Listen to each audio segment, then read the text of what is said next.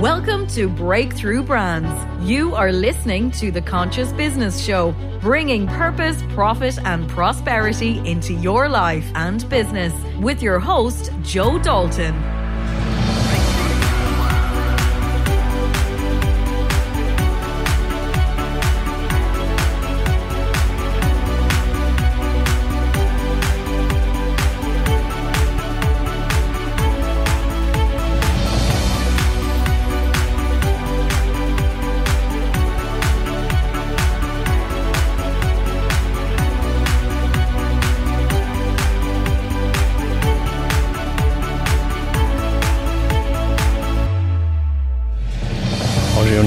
Welcome to Breakthrough Brands.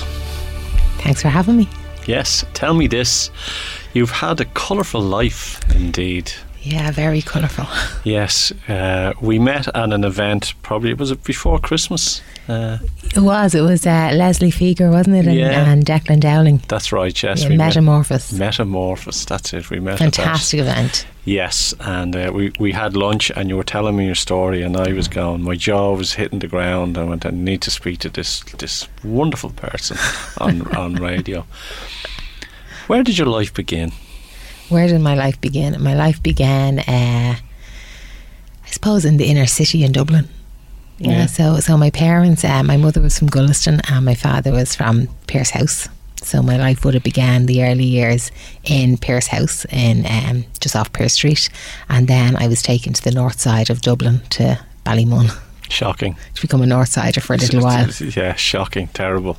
Yes, we were Irish Town ourselves. Yes. Yeah. And my father was Pierce Street as well, actually. Yeah. Where all the good people started in the inner city, huh? They did indeed. All those entrepreneurs. And then we all got brought out to the north side, and then the west side and the south side, and moved around. And then by teenage years, I was in Clondalkin. How was your childhood?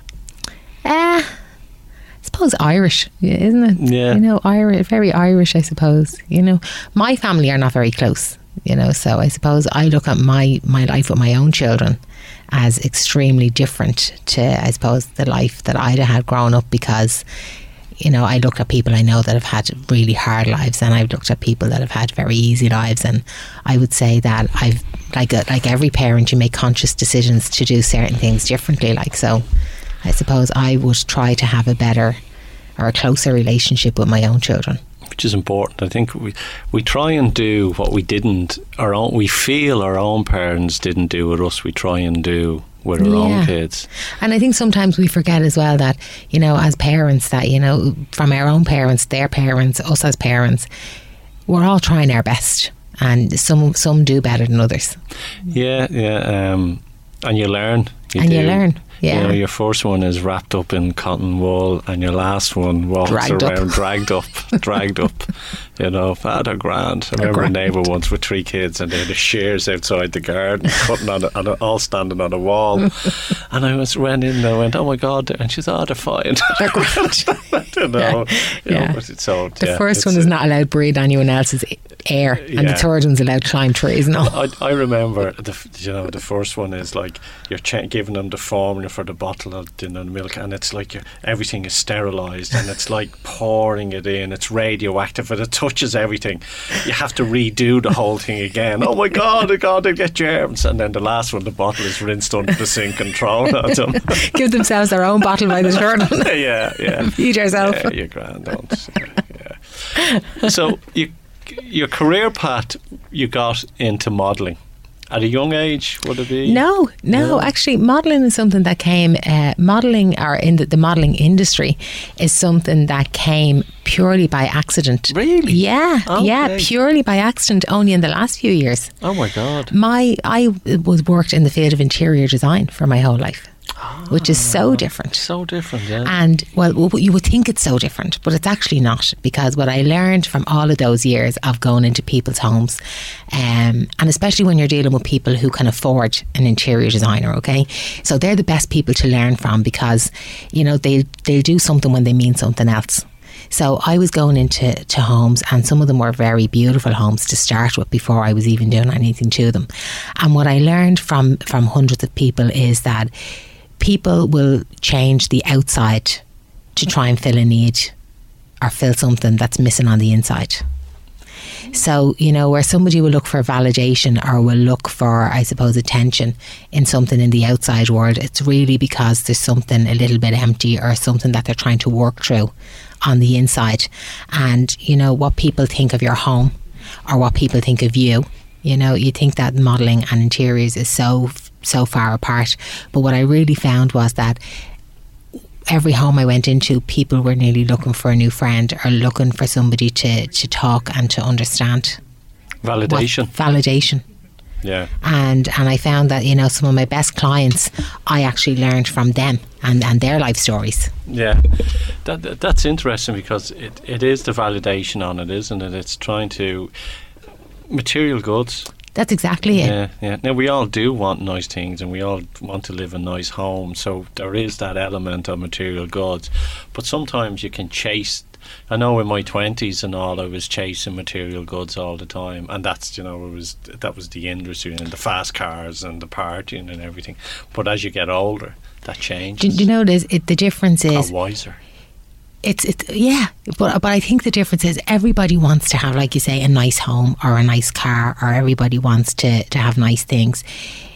It's when the nice thing is not enough, so you're constantly changing from one thing to another, but you're not really getting. But like every time I see you, you're changing your living room or changing your car, and it's not that you're getting a better one, you're just getting a different one. So when you feel the need to change for the sake of change, instead of because something is outdated because you've had it a long time, or because there's a lot of miles on the clock, or, you know, it's 2 years old and you're thinking financial sense. Yeah. So when you're changing for the sake of change, just to keep ahead, just to constantly keep your mind off things and to keep up with the Joneses, that's different. Yeah, that's the ego and the mind and the self-doubt kicking in, where you need to change something because it's broken. That's okay, or you're happy with it. Yeah, to change it on it. So, interior design, like, was it something that you got into in your teens or your 20s, or was it? Were you just? You obviously were curious about it. Well, I was very creative as a child, and I was always in trouble because there was always people knocking on the door, and there was always the same complaint: my child has no hair left, because I wanted to be a hairdresser. Okay. So there was always somebody knocking on the door, because I'd have a scissors and I'd say, sure, I'll cut your hair. Yeah. So I was always cutting people's hair, and I loved makeup and I loved fashion. So by the time I was maybe 12, I had stopped cutting other people's hair, and I'd given myself a few ropey hairstyles, and then I started with the scissors on the clothes. So I was making clothes for myself, or changing clothes. I was just always creating or always drawing, so I was always drawing pictures and cutting things up and making clothes. So I always had a great eye, I suppose, or I always loved to be creative. And I remember one time when I was about 13, I was after getting money for babysitting, and I went down and I bought wallpaper in the wallpaper shop. And my mother came home from doing her shopping, and I was after wallpaper in the bedroom and throwing the carpet out the back garden and painting the floorboards black. Oh my God. Oh God, yes. So I was always distracted by doing things or being creative. So I fell into fashion because I was young and I left school early. I worked with a guy, Mohan Chabra, in Liffey Street. It was a shop called Kai, and he had 4 or 5 different shops, and they did a lot of Indian tie-dye, but he had a factory in India. So I didn't realise at the time, but this man gave me nearly a degree in fabrics and in textiles, because he would have explained all about different fabrics and how they were made and dyeing, and I loved working there. That would have been the time when Arnott's were big, and you know, the buyers would go out and buy everything, and to be a buyer in Arnott's was a huge, amazing. Yeah. So I was working in Kai, and I just loved fabric, and I think that's how I went from fashion to interiors, because I'd had my first child quite young, and on my own. I was only 19, so in less than 2 years I had bought a house in Kildare, and I was living in County Kildare, and in those days when you went from Dublin to Kildare, it was like going to the Arabian desert. You know, you're going all the way down there. So I didn't know what to do with myself, and that's how I ended up working in interiors. Wow. moving forward, in like we've spoke a few times, and you're such a positive person, and what you're doing now, which we'll talk later on. You were in an accident that you were in hospital. You were a very bad accident, and what changed? What made you change your life from there on in? I think, well, what happened in the accident, there was a drunk driver overtaking 2 cars on a bend. So they went into me, and the cars behind me went into me, and it was quite a serious accident. And I realised a few months after the accident, I was still in the body brace, and I was sitting up in the bed, and I had this ugly looking nightdress on and a toothbrush. And I remember having this thought, thinking, I wonder, did somebody buy me this toothbrush, or am I just using somebody else's toothbrush? And I didn't care. So that's the first thing. I didn't care whose toothbrush I was using. But I remember it dawned on me then that I hadn't seen a television or heard a radio or looked at a newspaper or spoken to anybody outside my immediate circle in months. And I was happier in that moment than I had ever been in my whole life. Wow. And it dawned on me in that moment that really, that all of the stress and all of the worry and everything we put on ourselves is because we allow those thoughts in, and we concentrate so much on either what other people think, even when we don't think we're doing that, we do it, and we concentrate so much about how things will impact or affect the people around us, that they're just like putting it's like weighting down bricks. It's like tying bricks, tying strings around bricks and tying them around your body and dragging them around all day, because we forget our own worth, and we forget our own journey, and we forget who we are, and we get bogged down with all of the things that we learn and all of the people around us, and we forget to just be. We forget who we are. We're all born, equal, and somewhere along the way, it changes. That's it. We forget that. Yeah. I'm always fascinated. What age is that it changes? Is it 7, 8, 9, 10? That those little, and is it TV? Is it your subconscious mind picking up from what your parents are saying, or is it what you're absorbing from TV or radio or other kids around? Well, the first 6 or 7 years of our life, it's really about what other people put into us. We're sponges, so we're born oblivious, and then we learn and we're trained a way of thinking, depending on what your background is or who you grow up with, so all that information is put into us like sponges, and then for the rest of our life, all of our decisions and everything that we do really goes back to what's put into us in those few years. So we think we're changing, but we're not really. So unless we go back and look at our subconscious, all the conscious decisions we made are made from what is put into us in those few short years. What age were you when you had the accident? Oh God, I was 30, was I 36, 37? 36. So at that time of 36, 37, it was amazing that you must have been sort of realising, okay, there is something going on with my mind, or I'm sick of this, to realise, holy shit, I'm having a really good time here, even though I'm head to toe in plaster. I feel like I've let go. I think that for me personally, I suppose, I always felt that I'd struggled an awful lot through life, and I always felt like an outsider looking in. And I think that I was always trying to be something that I wasn't, or trying to align myself to please other people. And just before the accident, I was at a stage where my marriage had broken up. My husband had an affair with a girl who was in his job, a much, much younger girl. My family relationships weren't fantastic. My family wouldn't be particularly close.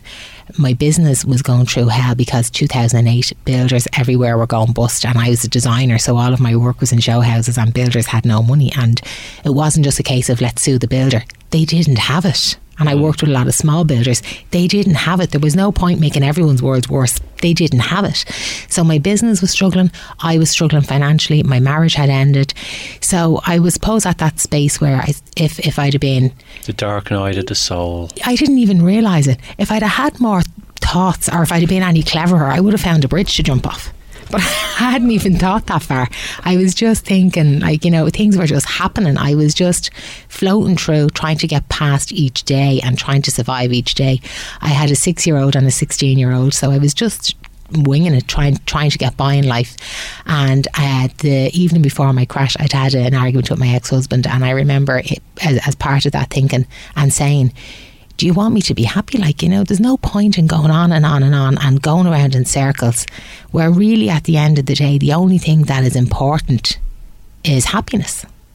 Totally. You know, and I had realised that. And then the next day I went out and, you know, bang.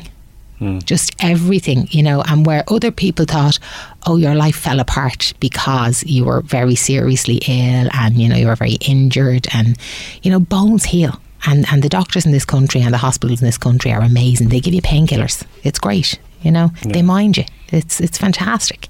And we have a system that in this country that, you know, the government will make sure you're fed. So our rock bottom here is not like rock bottom in Africa or in a different country. You know, our rock bottom in Ireland, it's not, yeah, you still will have a roof over your head and your kids will get a dinner, you know. But people will still perceive the rock bottom to be rock bottom, the end of the world. Yeah. And it's the realisation when you kind of go, it's all in my head. Yeah. Yeah. That's exactly it. It's all in my head. All those outer things are in my head, and if I can just dump them out and just live from within outwards, it's changing. That's it. And you see, you know, I used to feel like a fraud because everybody was saying after the crash, oh, God love her, that's awful, and, you know, poor Audrey, and, you know, people were saying to me, I'm saying a novena, or I'll say a prayer, or I'm sending you best wishes, or I sending me cards, and I felt terrible because honestly, and I can honestly tell you, for the first time in my life, you felt free. I was free, and I wasn't thinking, and I didn't have to think about how other people thought and how this was going to affect other people. For the very first time in my life, I was able to breathe in and out and just be. It was amazing. It was like giving me the lottery. It was just amazing to realise that the world will turn regardless. It's interesting because you were, you know, interior designer, you had this crash, you got liberated, you realised that, you know, I could have died, I'm not dead, I have kids, and life is now rosy. Or better, I understand the meaning of life, let's call it that. How did you then, did you kind of line up your passion and your values and end up in modelling? The most shallow industry in the world. Yeah. No, what I did after that was I went really down a road of self-discovery, I suppose. So I studied and I did clinical hypnosis, NLP, CBT, some transactional analysis. You know, I studied to be a life coach, and all of these things I was doing was really to try and understand myself better and where I had come from, and the fear of going back to how I was, I suppose, you know. And it was really about understanding. And I was asked to give a talk to plus size models, confidence and self-esteem building for plus size models, and I liked it. And then I was asked to do some more things, and then I went over to the UK and I trained. I went over there first as a visitor, and then I trained to become a model coach. So that was for Top Model worldwide, and I came back here and I had started doing Top Model here. That's the TV program. It's like the TV program, and they have competitions around the world. They have a franchise as well for models. But what I discovered from that was that the whole search for a model thing, you know, is all well and good, but it goes so against everything that I believe in. And what I realised was these girls wanted to be validated and they wanted to be seen, and they were using their bodies instead of their minds. So tell me, Audrey, how did you end up then in the modelling industry? Okay, well, when I went and I studied with Top Model, I came back and it was a model search competition. That's what the franchise was for. So we started this model search competition, and it was fantastic, and everyone enjoyed it. The girls loved it, guys loved it, it was amazing. But it was totally against, I suppose, my core values and what I believe myself. So I developed a program then, and this is why we've changed now, and we decided to call it Model Life, because the whole idea now is that we're working from the inside out. So because these young people are looking for validation and looking for, I suppose, they're looking to work in an industry where, you know, people are looking at them and things like that, we really want them to be able to look at themselves and validate themselves and not need so much attention from other people. So we're not saying modelling is bad, we're not saying being out in the public eye is bad, but what we are saying is that if you really want the answer to a question, you have the answers inside of you. And if you really want to be successful in your chosen career, regardless of what that career is, you know, a good self-worth, self-esteem, confidence is very, very, very important. So that's now what we do. We build from the inside out. I think it's important because it's what we perceive ourselves to be is who we are. So everybody in the world has a self-image of who they are, and that self-image then they project into the world. Yeah. And if someone is coming into your industry, are they lacking self-esteem because they're getting into the industry, or do they see it as like we spoke about this before, do they see it as an industry, or do they just see it as something, a glamour?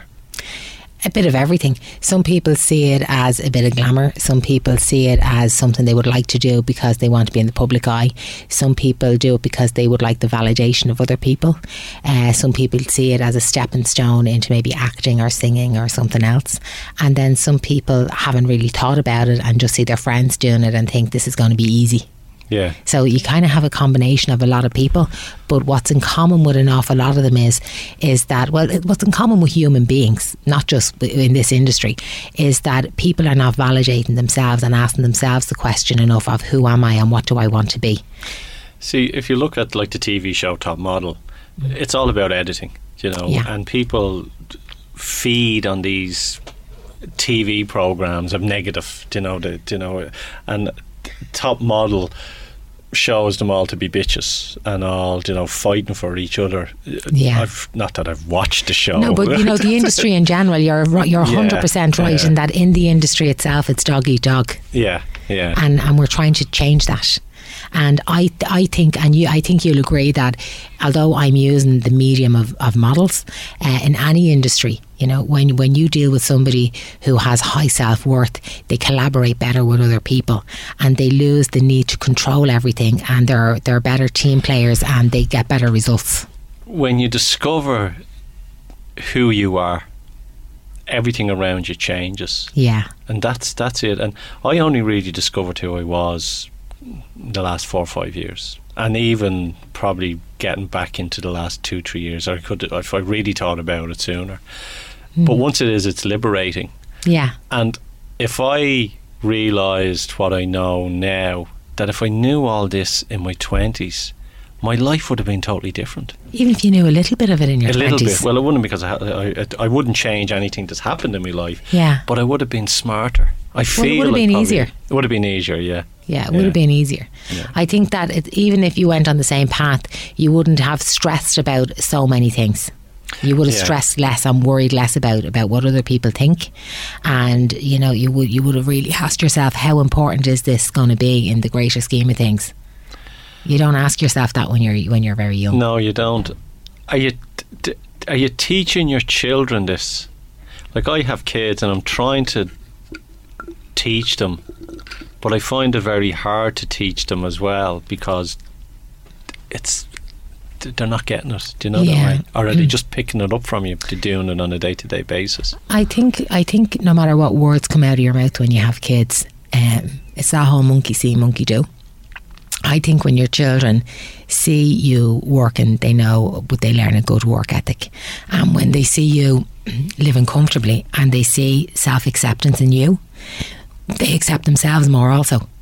Yeah. So I think that monkey see, monkey do, and that you are teaching your children by example. Do you have a daily ritual? I meditate. So I would spend a couple of minutes in the morning being grateful. I'm always grateful. I would practice a lot of gratitude. I would always make a conscious decision every day to be thankful and grateful for what is working in my life and the people that are in my life. I like to read. I like to learn new things, and I also make conscious efforts to spend my time with people who are similar, and to spend time with people who are more interested in personal development, or that are interested in, I suppose, improving the lives of everybody around them. So I tend that I never smoked. I didn't have my first alcoholic drink till I was in my 30s, so I wouldn't be a big drinker. So I find now that the people around me are not big drinkers or smokers or party people, and I tend to have a quieter bunch of people around me. So I suppose I make conscious decisions or conscious efforts to spend time with people who are more like me. Yeah, it's funny. I gave up drink about 3-4 months ago. Just said I'd just give it up, and I've no I've no inkling to go back on it again. And I actually drink non-alcoholic beer because I realise I like the taste. Yeah. But it's weird. I haven't given it up. I just don't do it very often. But that's, I wasn't a big boozer. Yeah. Now, in my 20s, I remember going out on a Saturday night and drinking 20 pints of Guinness. See, I didn't do that, so I probably didn't have it to give up. eating feck all and drinking. But do you find then, not drinking and not being out partying, that the people that you're spending your time with, they're a different type of person? No, because I'm the people that I'm close to and speak to. We've all levitated to a certain level. There is people that I haven't had the time to communicate or whatever, but other people have come in and out. I think everyone comes into your life at a period of time for you to either learn from them or them to learn from you. Yeah, I agree. Then when that part, you both have got something, you'll then drift away. Yeah, I agree. Yeah, so I agree with that's that. what it's the life journey. It is a life journey on it. So you've now, fast forward now, you're in the industry. You've set up this organisation or a business to help young women. Yeah. Within an industry that isn't regulated. Yeah. To be safe.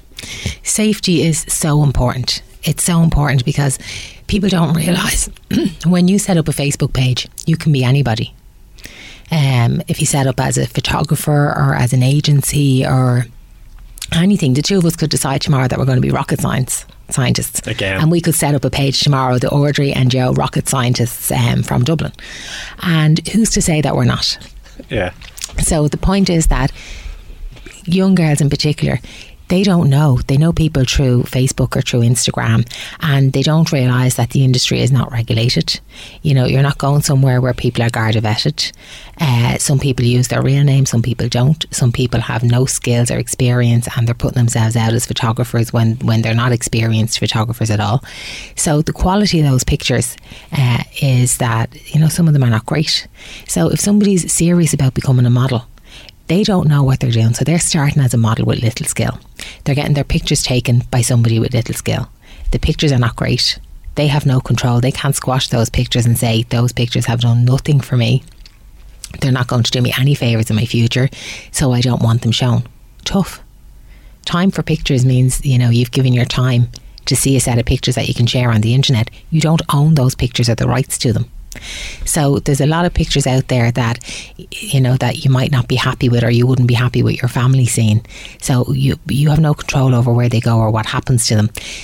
So it's very important that as teenagers or as young people or even as parents, that when your children are, your teenagers are getting photographs or they're doing photo shoots, that you have control over those pictures or where they're going to go. So you need to learn all these things, and a lot of girls when they're coming into the industry, they don't know that. They don't know the best makeup or makeup artist. They don't know what hairstyle is going to suit them the best. They don't have their own style. So fashion, they don't have their photography style. They don't have the experience. They'll go and do a charity show, and the person showing them how to walk on the catwalk has no real training. They're not really learning how to walk properly, pose properly, turn. So they think they know everything because they've done a couple of photo shoots through Facebook and a charity fashion show. But they haven't, and they're getting no personal development out of that, and they're not actually learning anything. So it's really about teaching people how to train themselves. If you were going to be a doctor, or you were going to be a solicitor, or you were going to work anywhere, even if you're going to work down in the local Dunnes Stores or Tesco's, they take you in for a training day to teach you how to pack the shelves or how to act with customers at a till. It's like I say, would you rather have a trained surgeon operate on you or a born surgeon? You'd rather have a trained one. I'd rather have a trained one, isn't it? Yeah. And modelling or any industry is the very same. If you're even learning how to put makeup on, you will go to a makeup school and you will learn how to apply makeup correctly so that your photographs are good. Yeah. So there's so many things that, people don't think about it because it's modelling. They think, just stand there for 5 hours, it'll be fine, or walk up and down the line, it's fine. Yeah, no, there's a whole system. There's a whole system, and learning, what suits you.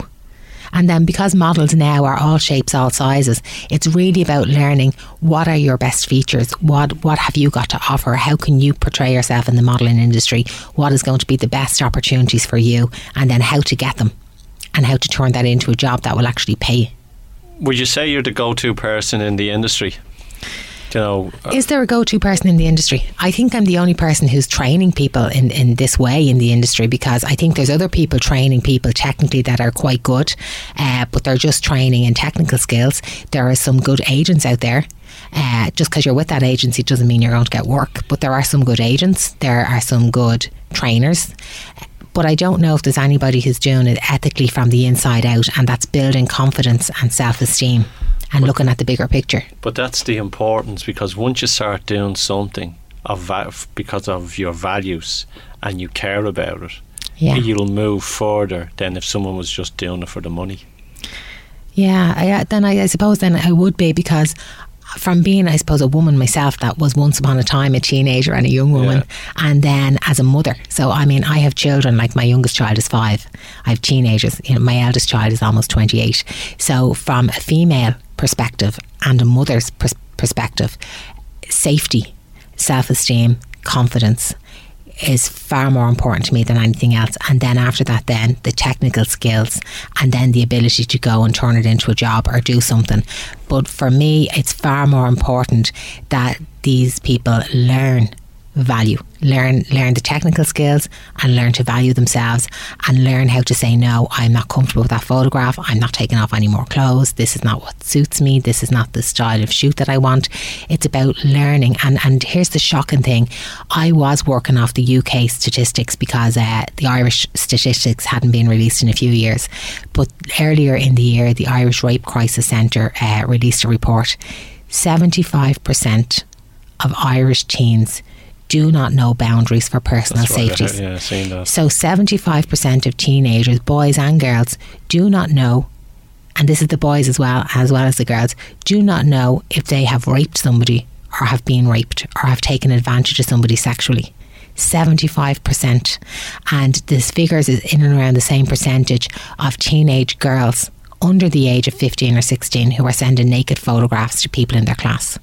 So for me, as a mother, I would prefer my child to learn how to model safely, how to strut their stuff on a catwalk, looking hot, looking fantastic, feeling good in themselves in a very safe, controlled environment, rather than taking naked photographs and sending them to their friends. So Instagram and Facebook, social media, our kids are living on them every day. So they need to learn how to use the internet safely and learn how to use social media as a very positive tool instead of something that can be turned into a bullying tactic or into taking away some of their innocence.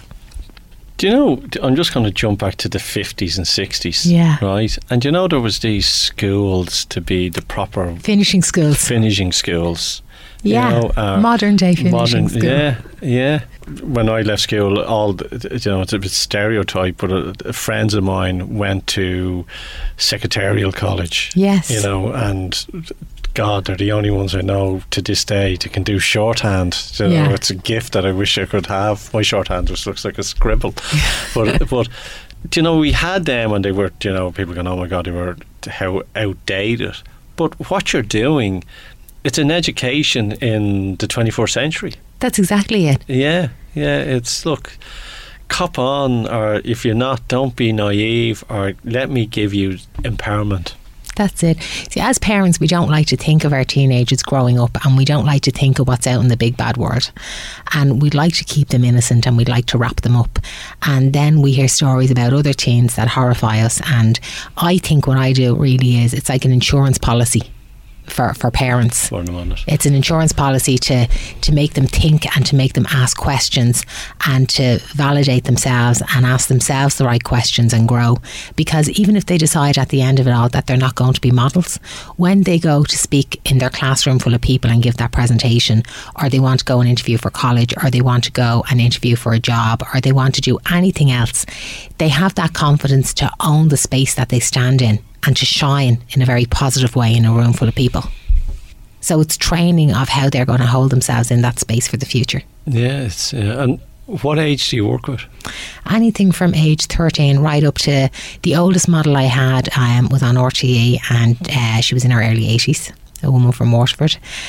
So I work with all ages. It's not just the majority. I'd say 50-60% of what I work with are teenage girls, but I work with all ages. And I think as well that even for older women who've been at home with children, and when I say older women, I mean when you're not a teenager anymore, I think that, you know, even there's a lot of women out there who have either got married, had children, have been at home for a few years, and they don't know where to start in the workplace, or they don't know what their skills are or what to do. And even if they have a dream or an idea, they don't have the confidence to go out there and put themselves forward in their own right. So something like this gives them that confidence to move forward. Yeah. in a fun and friendly and safe way. What's the future for you? The future to, I suppose, help more people, empower more people. And hopefully, you know, it's like everything that you do. If you help a few people, you're absolutely thrilled. If you help lots of people, you know, you're ecstatic. So I think if you help one person, it's making a difference. That helps one person, yeah. And that's it. It's a pay it forward. For everyone I help, you would like to think that they're going out and helping somebody else. Yeah, it's a knock-on effect on it. What's the best business advice you've ever received? Listen to your gut. Yeah. Because I've never done things in the right way. I've never done things, I mean, I would be the queen of what not to do. You know, I've always done things and learned as I went.